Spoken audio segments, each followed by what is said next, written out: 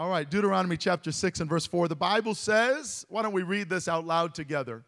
Hear, O Israel, the Lord our God is one Lord. Let's read that again out loud. Hear, O Israel, the Lord our God is one Lord. And everyone say amen to the word. Let's pray and ask the Lord to open our understanding, to have revelation so that we might know more perfectly who He is. Lord, we love you and we thank you so much for this day. We thank you for the opportunity to study your word. Thank you, Lord, for this Bible study that we are marching through together. I pray that each and every one of us will be students tonight, ready to hear, ready to receive with meekness. Lord, I believe that is the key, that we, Lord, are humble in our spirit, that we are teachable in our spirit so that we might receive it. It is the word that is able to save our souls. We pray all of this in Jesus' name. And everybody say amen. Amen. God bless you. You may be seated. Again, so thankful for each and every one of you that are here tonight. So glad to see my friend Jared. We've had a few phone conversations, and he and his wife and their little one, amen, are just such a beautiful family. We're glad they're here tonight. So you may have heard the word Trinity before. Maybe it is the Holy Trinity, or in a song, the Blessed Trinity. Or maybe you've seen Trinity Lutheran Church or whatever, fill in the blank, Trinity Church, or a school named Trinity, or how about here in the Quad Cities, a hospital named Trinity, right? Well, it stands to ask this question: what is the doctrine of the Trinity? And so that would be the first blank. If you're wanting to fill in the blanks with us tonight, that's your first blank. What is the doctrine or the teaching of the Trinity? Now, I'm going to reference back to our last couple of weeks' lesson a couple of times, but I don't want to repeat myself, but essentially we talked about how if we're going to discover who God is, we cannot rely upon our own thoughts, ideas, or opinions. But in all honesty, the Trinity teaching is one of man's attempts to explain the nature of God. It's kind of like, you know, if you could say that an earthworm, you know, you go out in the night and you see a night crawler on the ground, and that night crawler looks up at you. Could you imagine what kind of ideas he might come up with if he tried to explain what he's seeing when he sees you? If that's even possible. You know, do they have eyes? But you know, man will try to explain God, and this is really one of man's attempts to explain God outside of Scripture. Not using Scripture. We'll explain. Essentially, the Trinitarian doctrine asserts that God exists in three separate, distinct persons: Father, Son, and Holy Ghost, or Holy Spirit. Each of the three are independent personalities that are co-equal, co-existent, and co-eternal with the other two. Now, this is not, you could fact check me, I promise. You could go to any site and look up, what does Trinity mean? What is the doctrine of the Trinity? And you would pull phrases just like this out of it. There is God the Father, who they would refer to as the first person in the Trinity. God the Son, who is the second person in the Trinity. And God the Holy Spirit, the third person in the Trinity. Now, the Trinitarian concept of God has been compared to one law firm with three partners, or one Senate with three senators, or one club with three members. So God is one, but exists in three separate, co-equal, co-existent, co-eternal persons. The word Trinity, now this might shock some, but the word Trinity actually not once appears in the Bible. So if you've never read the Bible, but you've heard the word Trinity before, you might just suppose and assume it's in the Bible, but it actually is not. Search it from cover to cover. And you would actually discover that the original apostolic church did not believe nor teach the idea of a Trinity. And I'm not just saying that, but actually Trinitarians would say that, and we'll discover that later in this lesson. We'll expound on this. Now, the official doctrine of the Trinity is formally expressed in the following terms. Now, keep in mind that none of them are actually expressly in the Bible. So let's look at that. They refer to the triune God. They refer to separate and distinct persons, co-equal, co-eternal, co-existent, God the Son, God the Holy Ghost. And there are quotations along each one of those because those are directly derived from Trinitarian teachings. Now, the Trinitarian perception of God as three separate persons. And so, again, if you're trying to follow along, the word Trinity never appears in the Bible. That's the second, and then the next, three separate persons. Now, these separate persons, they work together to form one God. And in other words, the Trinitarian view of God is like a committee of people or persons or individuals who make up one authority, and the authority is therefore known as God. Now, the Trinitarian dogma is synonymous with the word belief or set of beliefs. The Trinitarian belief was actually not developed for approximately 300 years after the apostles died. After the last of the apostles died, which would have been John, church history shows, John was the last of the apostles, the same guy that wrote John the Gospel, 1st, 2nd, and 3rd John, and the book of Revelation. But 300 years after his death, approximately, came about the Trinitarian belief. For the first 3 centuries, from Pentecost till 300 years later, Christianity adhered to strict monotheism, which we talked about in previous lessons about how there is a belief that there is one God that was inherited from the Hebrews or the Jewish people, the Israelites. In fact, it's the most foundational teaching of Scripture. We read Deuteronomy chapter 6 and verse 4. And it says that, "Hear, O Israel, the Lord our God is one Lord." Monotheism is the belief that there is only one God. One God. The doctrine is reiterated or taught over and said over and over again for emphasis in both the Old and the New Testament. It is God's declaration of his unchanging being or essence. Now, our text was Deuteronomy 6, verse 4. It says, "Hear, O Israel, the Lord our God is one Lord." What's important to note is that Jesus, when he was asked what is the greatest or the first commandment, guess what he said? He quoted Deuteronomy 6, verse 4. In Matthew chapter 12, verse 28 and 29, it says, "One of the scribes came, having heard them reasoning together, perceiving that Jesus had answered them well, asked him, 'What is the first commandment of all?' Jesus answered him, 'The first of all,'" meaning the foundational commandment, the one upon which everything else rests. The entire word of God rests on this commandment. What is that? "Hear, O Israel, the Lord our God is one Lord." Now, to the Jewish people, the Deuteronomy 6:4 is known as the Shema. What is a little bit ironic here is that we had a Jewish man that was here on Sunday. He had a prayer shawl and everything. And he actually, in conversation with some people, actually referred to Deuteronomy 6, verse 4. And from my understanding, Brother Perry began to quote Deuteronomy 6:4 in Hebrew. And the man, his name's Michael, actually finished it in Hebrew, which would be, "Shema Yisrael, Adonai Elokeinu, Adonai Echad." Now, you like that? You like how that just came out like, yep, it's good. Yeah. Now, what is interesting, and this kind of refers back to previous lessons, you notice the word Adonai in there twice, right?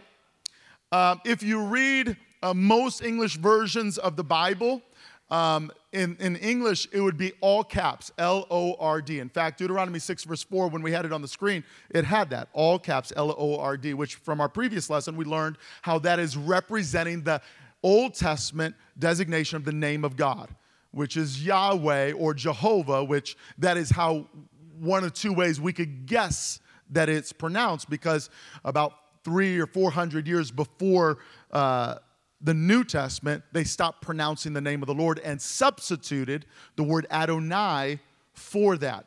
And the reason why is because they were afraid that they would take the name of the Lord in vain. So again, the name of the Lord being Yahweh, what it says actually in Hebrew, it'd be, but they don't want it to be there when they read the Pentateuch in Hebrew. It would be Shema Yisrael, Yahweh, Elokeinu, Yahweh Echad, which means, Hear, O Israel, Yahweh, the I am, the self-existent one, who is our God, Yahweh, the self-existent one, the I am, is one. So when God revealed himself by this name to Moses from the bush that was burning yet not consumed, and Moses asked, what is your name? He said, I am that I am. It is that name of the Lord that is declared in Deuteronomy, where Moses, who spoke with God, received this from the Lord as the foundational or first commandment. He said, Yahweh, or I am, is one. He is our God. Yahweh is our God, the Jewish people, and he is one. Now, to the children of Abraham, there has only been and can only be one God. Now, to press this point, I'm going to quote for you from a book called the Pentateuch and Haftorahs. So this is a compilation of the Pentateuch, which penta means 5. The Pentateuch are the first 5 books of the Bible, Genesis to Deuteronomy, which are also known as the books of Moses or the Torah. So this book, the Pentateuch and Haftorahs, is actually a book for Judaism, or those who are Orthodox or practicing Jews that are still looking for the Messiah. Do you understand? So this book by J.H. Hertz provides Hebrew text, provides the English text, and provides commentary on the text. The commentary on the text says this: the sublime pronouncement of absolute monotheism was a declaration of war against all polytheism, or the belief that there are many gods. In the same way, the Shema, Deuteronomy 6:4, excludes the Trinity of the Christian creed as a violation of the unity of God. This is actually why many Jews have a hard time becoming Christians. Because when they hear the majority of Christians explain who Jesus is and who the Holy Spirit is, they look at Christians and say that's polytheism, or that's the belief that there are many gods. And to the Jews, there is only one God. And that's what is being said here. Essentially, the Shema is excluding even the idea that the Christians might be right in that Jesus was the Messiah because of the way that they describe the Godhead. Now, in regard to the Old Testament disclosure of the Godhead, noted Jewish theologian and rabbi, again, this is not an apostolic author here. This is not a oneness Pentecostal. He's a rabbi, Stanley Greenberg of the Temple Sinai of Philadelphia, writes this: Trinitarian Christians. Now, Trinitarian, the word is there in brackets, meaning that it's not in the original text. But the reason that we insert it in our curriculum into this quote from that book is because we understand that the Jews have a hard time with the majority of Christians that proclaim a holy Trinity. And this is why. Christians are, of course, entitled to believe in a Trinitarian conception of God. But their effort to base this conception on the Hebrew Bible, the Old Testament, must fly in the face of the overwhelming testimony of that Bible that they claim to use. Hebrew scriptures are clear and unequivocal on the oneness of God. The Hebrew Bible affirms the one God with unmistakable clarity.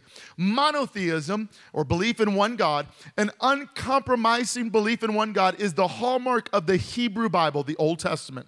The unwavering affirmation of Judaism and the unshakable faith of the Jew. Under no circumstances can a concept of a plurality of the Godhead or a trinity of the Godhead ever be based on the Old Testament. That's how rabbis feel about Christianity, at least in regards to a Trinitarian teaching of the Godhead. The Bible speaks so loud on the subject of the Godhead that there is only one God, and it is unfair unthinkable to imagine. So here's these rabbis speaking in commentary of the Old Testament saying it's impossible. It's impossible. We know the text. We read it in Hebrew. It's impossible to get the Trinitarian concept of God from the Old Testament. Now, it's really hard to stomach the idea that if that's true, and it is, that the Old Testament is strictly monotheistic, strictly speaking, that there's only one God. It's unthinkable to think that we turn the page to the book of Matthew and all of a sudden God changes. He changes his identity, his nature, his idea, or who he is.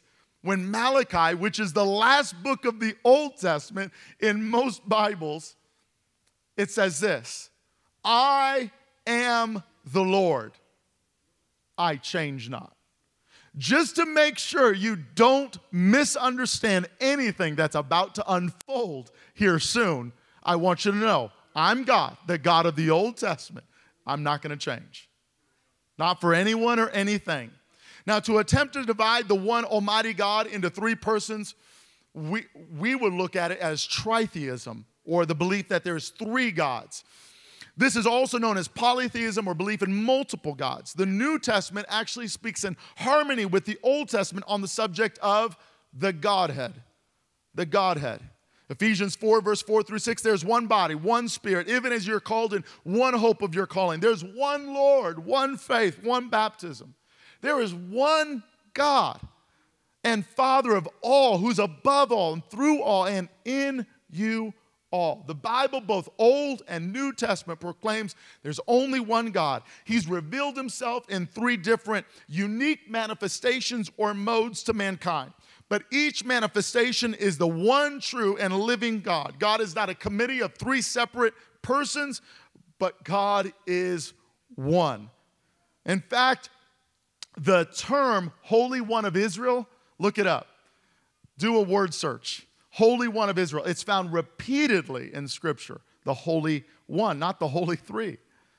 Just as water can display itself as liquid, ice, vapor, God reveals himself to mankind in three specific modes or manifestations.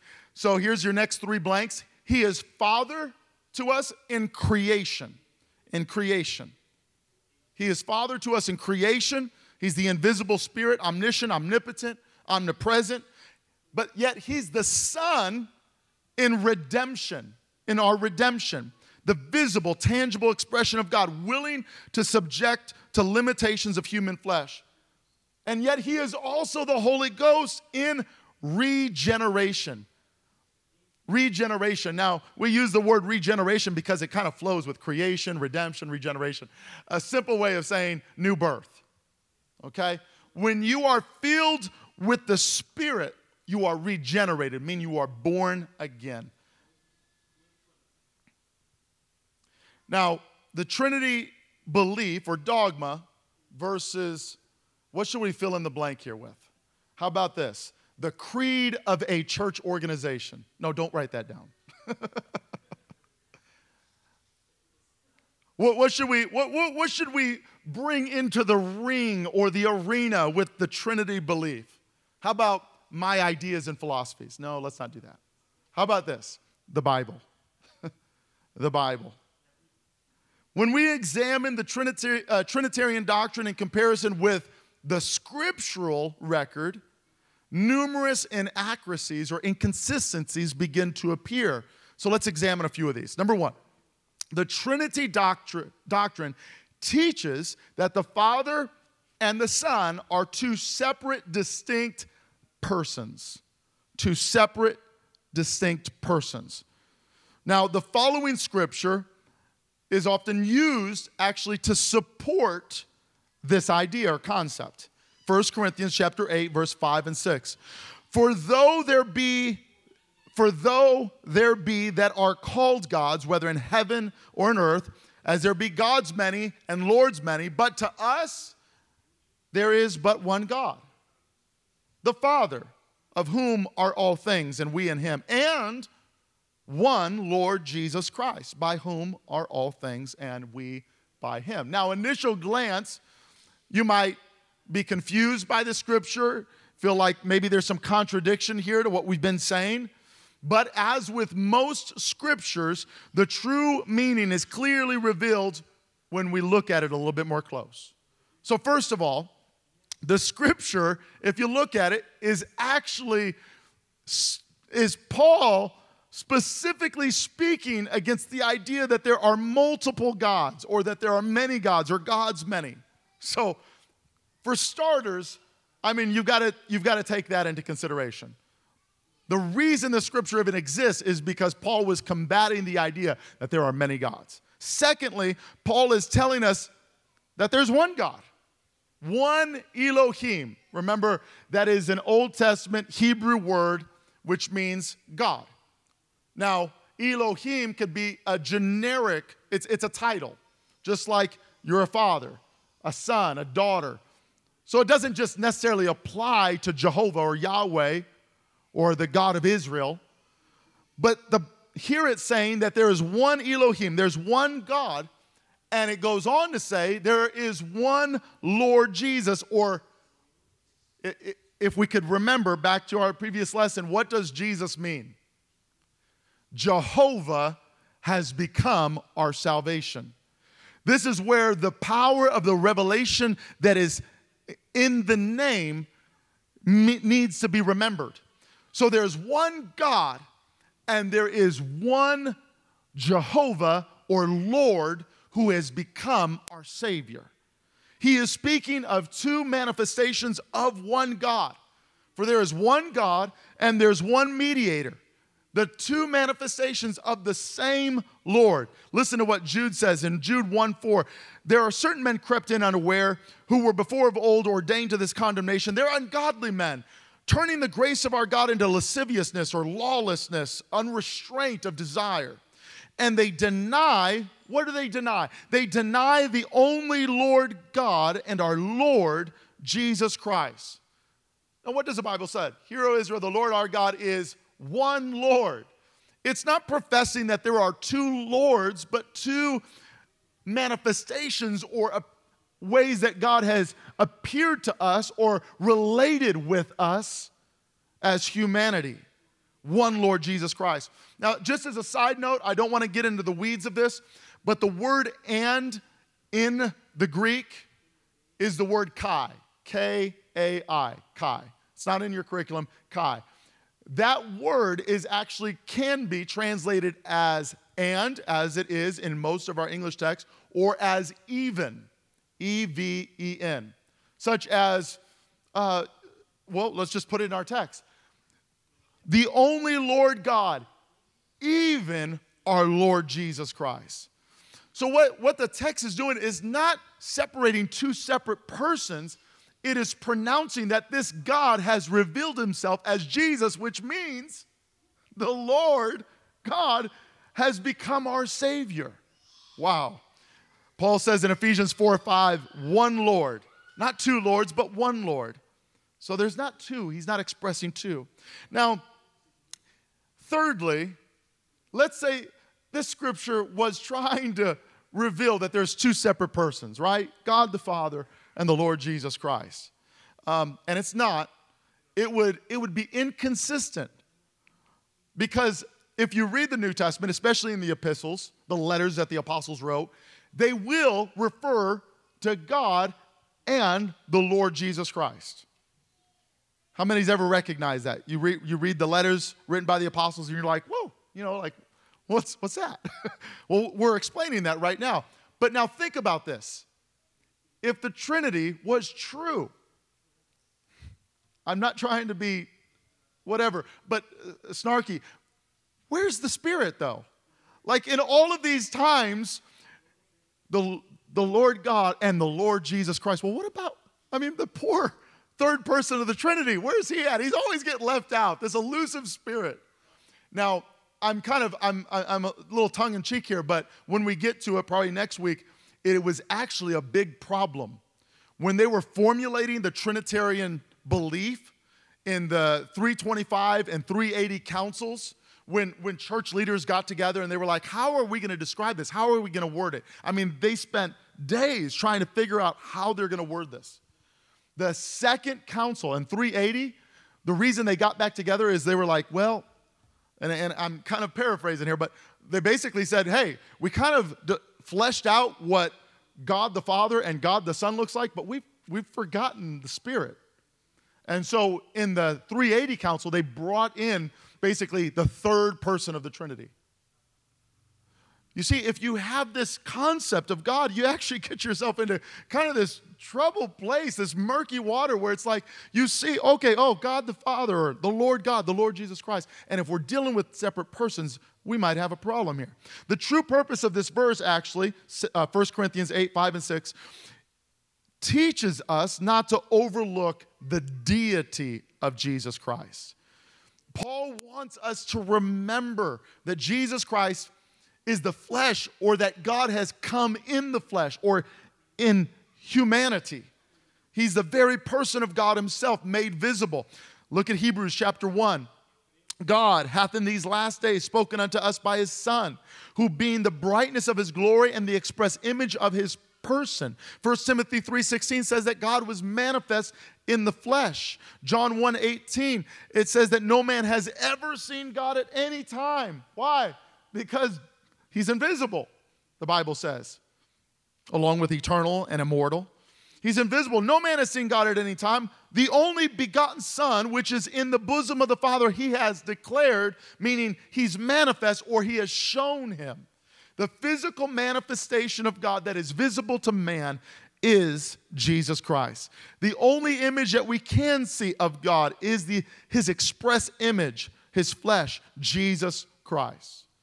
In fact, for the most part, you'll find that if you even ask a Trinitarian, what will you see when you get to heaven? You know, if you look at the book of Revelation, who will you see? Well, you'll see Jesus. Why? Because he's the visible manifestation, or what's visible of an invisible God. God is a spirit. The Bible actually never uses the term God the Son. Thus, the concept of two separate persons or individuals, God the Father, God the Son, is not founded or substantiated by Scripture at all. The Trinity doctrine states that Jesus is the second person in the Godhead, but Jesus, let's be honest, in the book of Revelation, Jesus is quoted as saying, I am the first and the last, Alpha and Omega, the beginning and the ending. There can't be two first. But yet, Trinity teaching will say God is the Father is the first person. Now, here's another teaching or belief. The Trinity doctrine teaches that the Father and Son, as two separate persons, are co-equal. They're co-equal. Now, the Scripture, on the other hand, teaches us that the flesh of God, or the Son of God, was not equal to the Spirit of God. The flesh was limited, the Spirit unlimited. Why else would Jesus say in John 14:28, the Father is greater than I? That's not co-equal. It's something else, but it's not co-equal.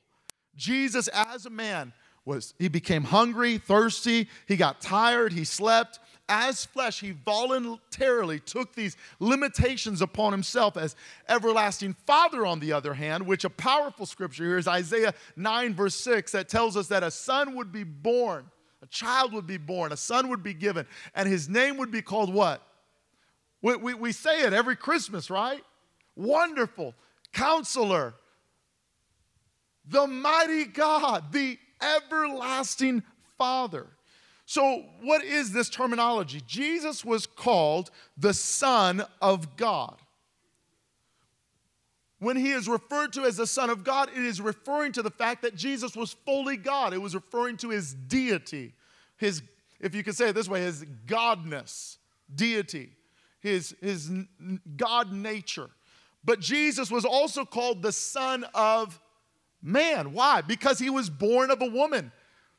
This was implying or showing us clearly that he was human. He was fully human, his humanity.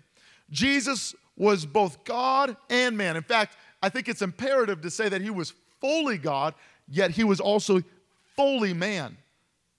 spirit and flesh. His dual nature is repeatedly revealed throughout his earthly ministry. Now, as flesh, Jesus was certainly not co-equal with the Father. However, the Apostle Paul reminds us that Jesus Christ was more than just mere flesh. He is also God incarnate. Philippians 2:5-6, let this mind be in you, which was also in Christ Jesus, who being in the form or the image of God, the appearance, the manifestation of God, thought it not robbery to be equal with God, because he was fully God come as a man. Since it would be inconsistent with John 14:28, which says, where records Jesus saying the Father is greater than I, and Philippians 2:5-6 to contradict each other, it becomes apparent that they are both referring to different aspects of Jesus Christ, who is fully God on the one hand, fully man on the other. Now, as flesh, Jesus Christ was not co-equal with God because the flesh placed those limitations upon him. He was not everywhere at the same time. Okay? But as spirit, as God manifests in the flesh, Jesus Christ, well, he was God. Let's look at the scriptural record. We find in Galatians chapter 1, verse 1, Paul, an apostle, not of men, neither by man, but by Jesus Christ. And God the Father who raised him, who? Raised Jesus from the dead.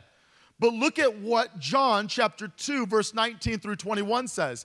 This is what Christ says. Jesus answered, said unto them, destroy this temple, which he was referring to his body. It shows so in Scripture. And 3 days who's speaking? Jesus. Jesus says, I will raise up this body. Then said the Jews, 46 years was this temple in building. Wilt thou rear it up in 3 days? But he spoke of the temple of his body. Here's another one, Luke 11:13. If ye then being evil know how to give good gifts unto your children, how much more shall your heavenly Father give the Holy Spirit to them that ask him? So here we find that Jesus is saying that the Father will give you his Spirit. But notice what it says also in John 16, verse 7. Jesus said, nevertheless, I tell you the truth. It is expedient that I, Jesus, go away. For if I go not away, the Comforter will not come to you. But if I depart, Jesus says, I will send him, the Holy Ghost, the Comforter, to you. So on the one hand, we see the Father gives us the Holy Ghost. On the other hand, Jesus says, I'm going to give you the Holy Ghost. And lastly, 1 Corinthians 6:14, it says, and God hath both raised up the Lord and will also raise up us by his own power. So we find that the Father will raise up our bodies in the resurrection. But John 6:44 says, no man can come to me except the Father which hath sent me draw him, and I, Jesus says, will raise him up at the last day. Now notice on the right-hand column, all three of those texts come from what gospel? John. Read the first chapter of John, just the first 14 verses, or really just the first verse. You'll notice that John begins and is written very different than Matthew, Mark, and Luke. You will notice that John is filled with Jesus saying, I am. I am the resurrection. I am the door. I am the bread of life. The reason why is because John was pointing out from the first chapter, in the beginning was the Word, and the Word was with God, and the Word was God, and the Word was made flesh and dwelt among us. We find in John that it is recorded that Jesus looks at Philip when he says, show us the Father, and he says, have I been so long with you, and you still don't know? When you look at me, you're looking at the Father. John is written, the last gospel written from Matthew, Mark, and Luke. It was the last gospel written, and John made great detail in emphasizing Jesus' deity, or the fact that Jesus was fully God. Luke paints the portrait of a perfect man. He's writing somewhat with the Gentile in mind. He's painting this beautiful portrait of the perfect man. Mark is showing the Romans that Jesus has all power. It's said in Mark, the last chapter, Jesus says, all power is given unto me in heaven and in earth. The Romans were obsessed with power. Power was their God. And so Mark wrote to that audience. And in Matthew, he wrote to the Jews because he wanted them to know that Jesus was the fulfillment of the Old Testament prophecy. And all throughout Matthew, you'll find this was done so that it might be fulfilled, what was said of Jesus. But John says, let me make sure that you know that Jesus was not just man, but that he was God come in the flesh. And so we see how he paints this. Now, one more thing with the time that we have left is that the Trinity doctrine teaches that the Father and Son, they're separate persons, or as separate persons, they are co-eternal. That's your next blank. They are co-eternal, each having no beginning and no ending. That's what eternal means. Now, the Bible teaches that the Son of God, Jesus Christ, the flesh, had a definite beginning. The flesh began when it was begotten of the Father. Hebrews 1:5. For unto which of the angels said he at any time, thou art my son this day? Everyone say this day.